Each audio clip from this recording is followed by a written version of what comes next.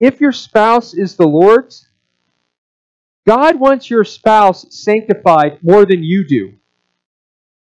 And the one who wants your spouse sanctified more than you do has boundless power to affect it. So as you have rested on Him for your sanctification, rest in Him for your spouse's sanctification. The promise is just as much to him or her as it is to you. If we try to manipulate them with the law and guilt tripping, then we essentially deny that God is the one who sanctifies.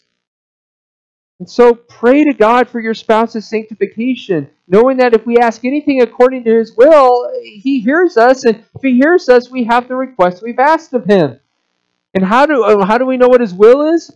Well, Scripture, 1 Thessalonians 4 says, this is the will of God, your sanctification.